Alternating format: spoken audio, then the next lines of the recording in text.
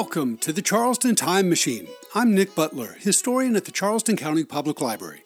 During the era of legal slavery in the United States, most people living in bondage enjoyed a brief respite at Christmas. Their holidays often included celebratory meals, music, and dancing, sometimes in company with their white neighbors. This seasonal liberty also generated great anxiety, however. Slave owners dreaded Yuletide acts of resistance against their authority, while enslaved people feared violent rebukes of their festive joy. Conversations about the history of Christmas in the South benefit from an honest appraisal of the holiday's troubled past.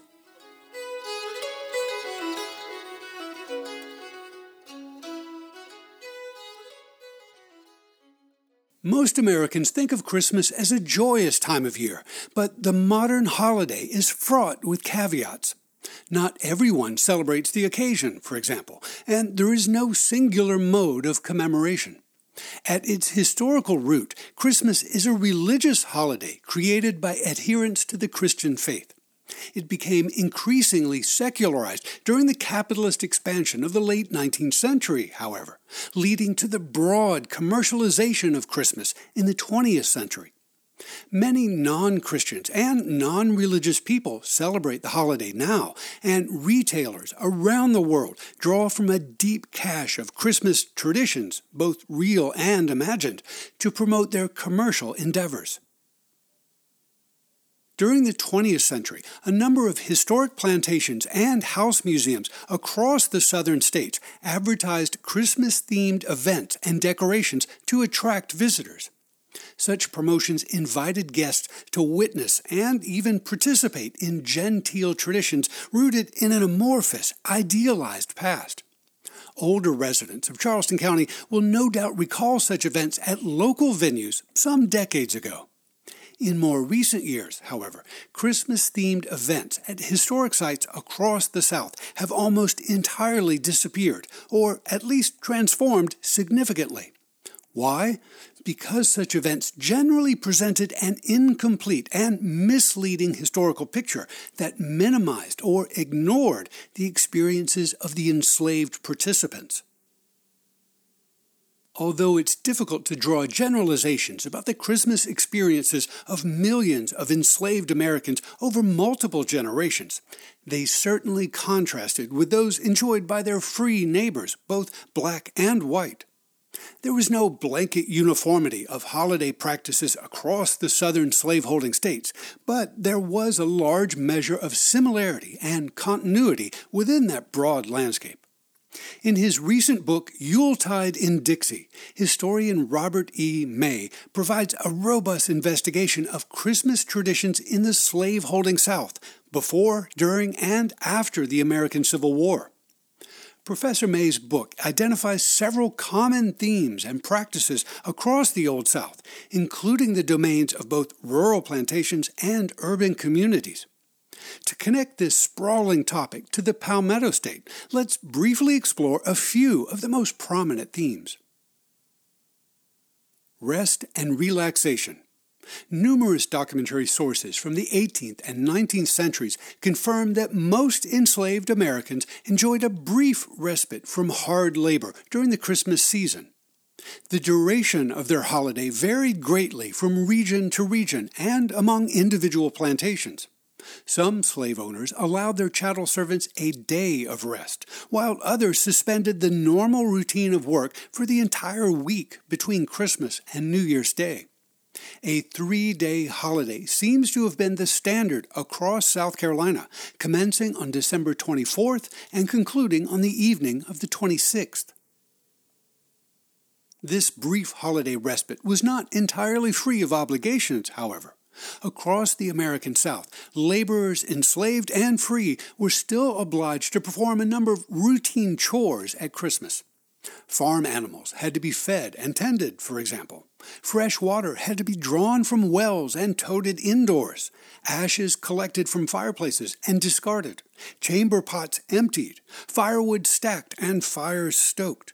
Coal shoveled. Animals butchered. Victuals prepared. Meals served. Babies nursed, and so on. only the wealthiest people enjoyed a holiday of complete leisure. In most parts of the Old South, South Carolina included, enslaved people who worked without pay during the year could earn cash at Christmas. While their normal duties were suspended, they generally received wages for extra work during their holiday free time.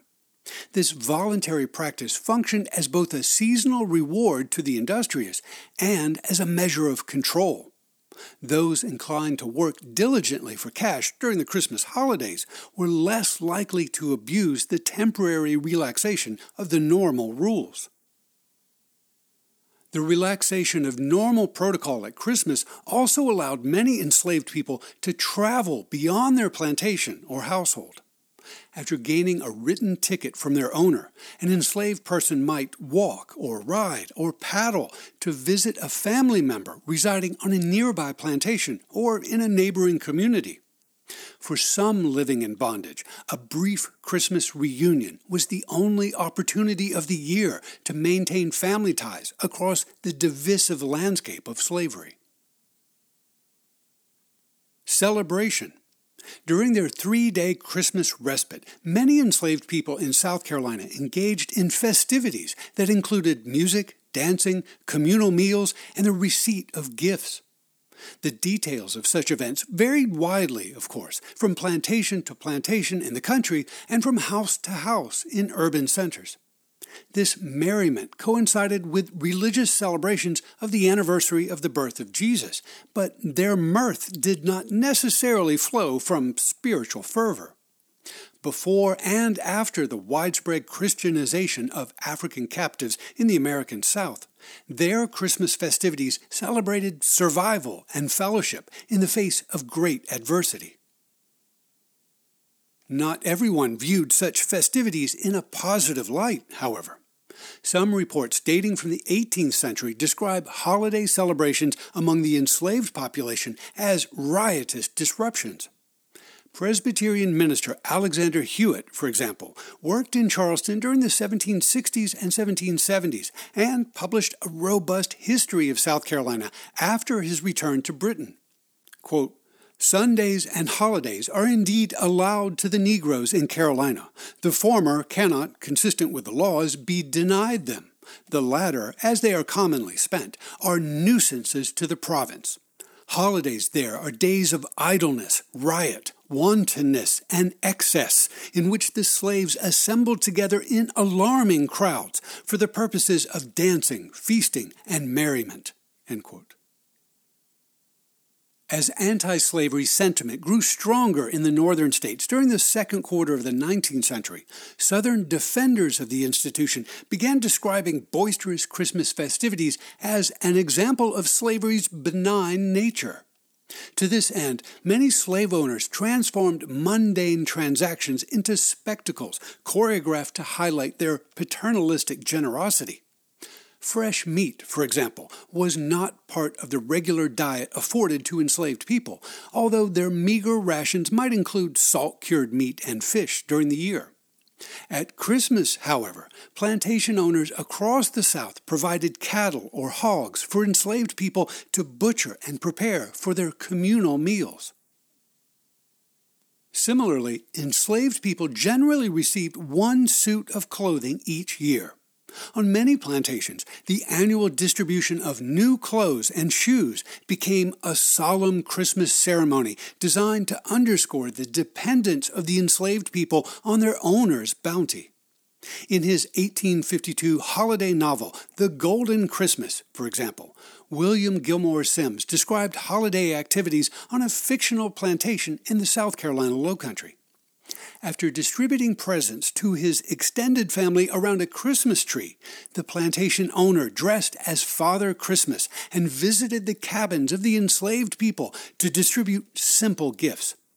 This act, said the narrator, demonstrated to a northern visitor, quote, that inevitable charity which characterizes the institution of Southern slavery, end quote. South Carolina lawyer and slave owner Richard Yaden wrote a brief defense of slavery in 1843 that includes a useful reference to Christmas traditions in the Palmetto State. by providing a general overview of what he called the practical working of the system in South Carolina and everywhere to the south of us where slavery exists. Yaden sought to highlight the perceived positive aspects of the institution. His description of Christmas joy contrasts with the humble privileges afforded to the enslaved people during the rest of the year. Quote, "We allow our adult slaves or laborers a peck of corn or a bushel of sweet potatoes each per week, and each child under a certain age half the quantity, giving them salt and meat or salt fish occasionally. In addition to all this, each slave is allowed a portion of ground to till for his own use and profit, on which he cultivates vegetables, Indian corn, rice, potatoes, and peanuts, etc., one or more as he may choose, with the privilege also of raising poultry and selling them and their eggs for his own benefit. The game of the woods and the fish of the river or pond are theirs also. Never, too, was there a more musical, dance-loving, merry-making people. Their Christmas sports, at which season they have holidays or saturnalia of 3 days' duration, show them, as indeed their whole course of existence, to enjoy animal life to the highest possible degree, and to stand in no need of that devilish sympathy of the abolitionists, which would sow discontent, strife, and misery in their now happy and peaceful, if not Eden-like, lot." End quote. Enslaved people in South Carolina might have appeared happy at Christmas, especially in the presence of those who kept them in bondage, but they could scarcely forget the daily threats of corporal punishment and family separation that abridged their liberty. Their holiday jubilation masked a general longing for freedom and prosperity that festered during the rest of their days. Resistance. The temporary relaxation of normal rules at Christmas provided some enslaved people across the South with the opportunity to flee. Browsing through the newspapers of 18th and 19th century South Carolina, I've seen dozens of notices offering rewards for the capture of enslaved men and women who ran away from their owners during the Christmas holiday. Rarely do we know the specific motivations that inspired these flights or the objectives they sought to achieve. Perhaps someone was denied permission to visit a loved one on a nearby plantation, and they were determined to make the temporary journey one way or the other.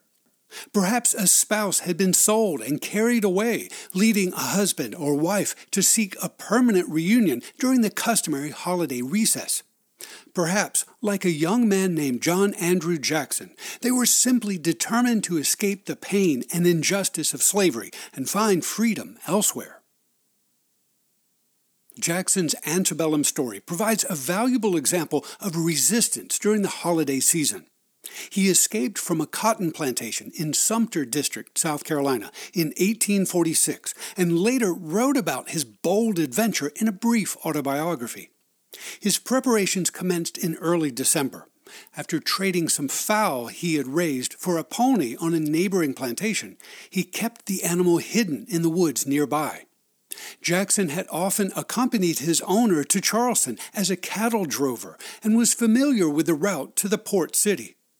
After he bid a final farewell to his mother and father on the morning of Christmas Eve, he set out from the plantation on his pony and traveled along the public roads.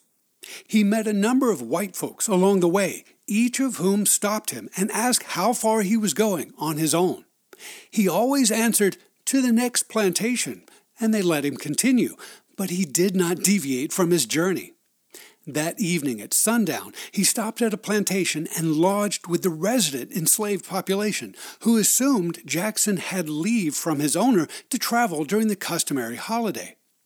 At a crossing over the Santee River on Christmas Day, he paid 20 cents to an enslaved ferryman who pocketed the money and asked no questions.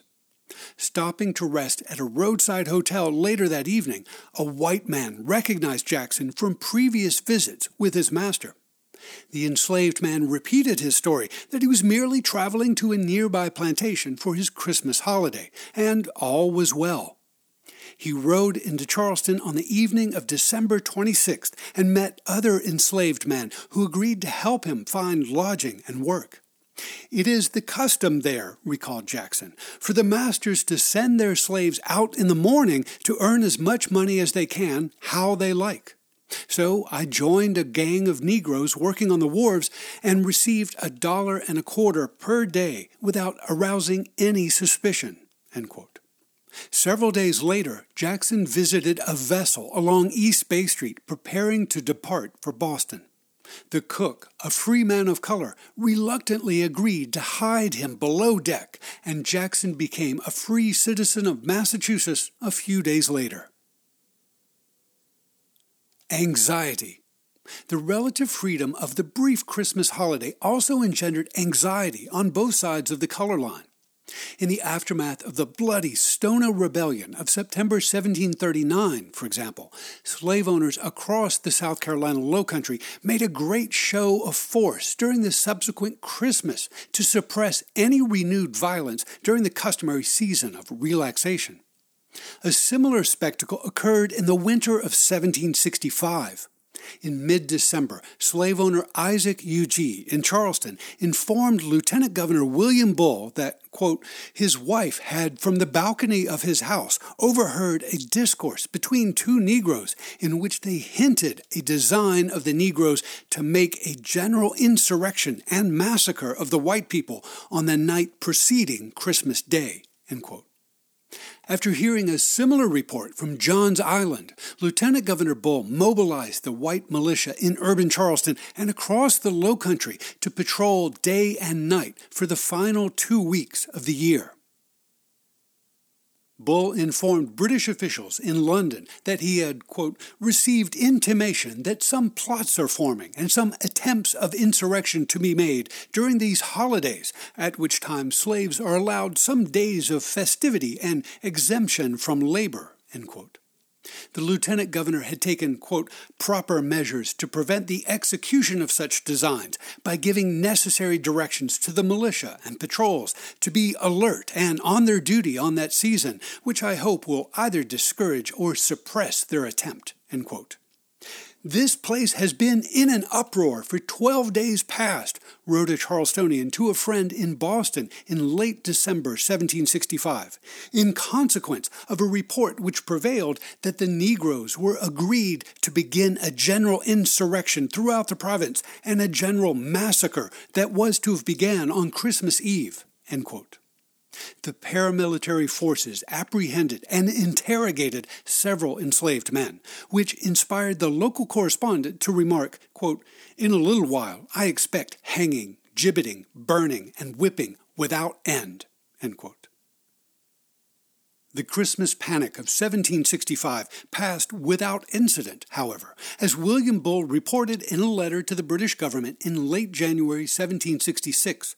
Quote, "The vigorous execution of our militia and patrol laws for 14 days before and after Christmas Day prevented the festivity and assembling of Negroes usual at that time, and disconcerted their schemes," end quote.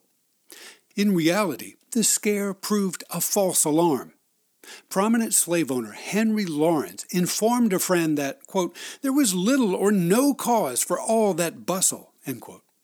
In the midst of the Stamp Act crisis of late 1765, said Lawrence, quote, "some Negroes had mimicked their betters in crying out, 'Liberty!'" end quote. Such expressions caused a panic among slave owners and precipitated a cascade of consequences. In the end, Lawrence tells us, quote, "the whole affair seems to have terminated in the banishment of one fellow, not because he was guilty or the instigator of insurrection, but because some of his judges said that in the general course of his life he had been a sad dog, and perhaps it was necessary to save appearances," end quote. Memories of the Christmas scare of 1765 dampened the holiday cheer of Charlestonians for years to come. In his 1779 History of South Carolina, Alexander Hewitt noted the potential danger of allowing enslaved people a modicum of freedom and joy during the holidays. Quote, "At such seasons the inhabitants have the greatest reason to dread mischief from them.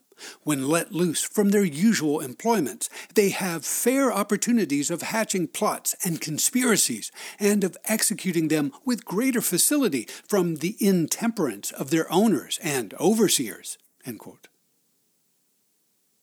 In the years after the American Revolution, the City Council of newly incorporated Charleston made a Christmas habit of mobilizing the urban militia to patrol the streets during daylight hours to augment the traditional nocturnal patrols performed by the City Guard. By 1796, city leaders required the expanding municipal police force to shoulder the entirety of this Christmas burden, mounting extra paramilitary guards throughout urban Charleston around the clock on Christmas and the 3 subsequent days. This practice continued well into the 19th century, demonstrating that anxiety over holiday liberties persisted until the demise of slavery in 1865. Anyone browsing the internet or perusing Robert May's book, Yuletide in Dixie, can find numerous other stories about Christmas tragedies and holiday anxiety across the American South during the era of slavery. The underlying point of all this painful evidence remains the same, however. For the people of African descent living in bondage on rural plantations or in urban households, Christmas was a season of both joy and fear. They might have been thankful for the miracle of life and family, but the law of the land and the watchful eye of white authorities always constrained their happiness. Most 20th century celebrations of quote-unquote plantation Christmas in Charleston County and across the South depicted a genteel and luxurious holiday conjured through a romanticized retrospective interpretation of the Old South. Such events either minimized or ignored the contrasting experiences endured by the enslaved people who once dominated the plantation landscape.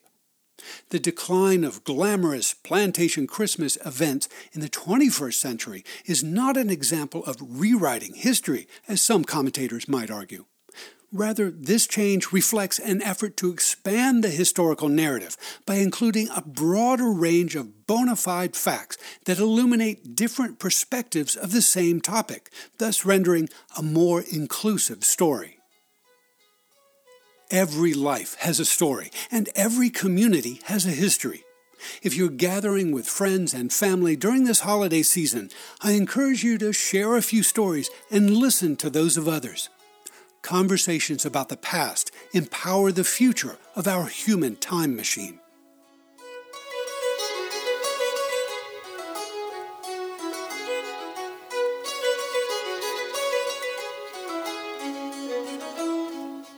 Charleston County Public Library is your home for local history. To explore our resources and programs, and to read an illustrated transcript of this podcast, point your web browser to ccpl.org.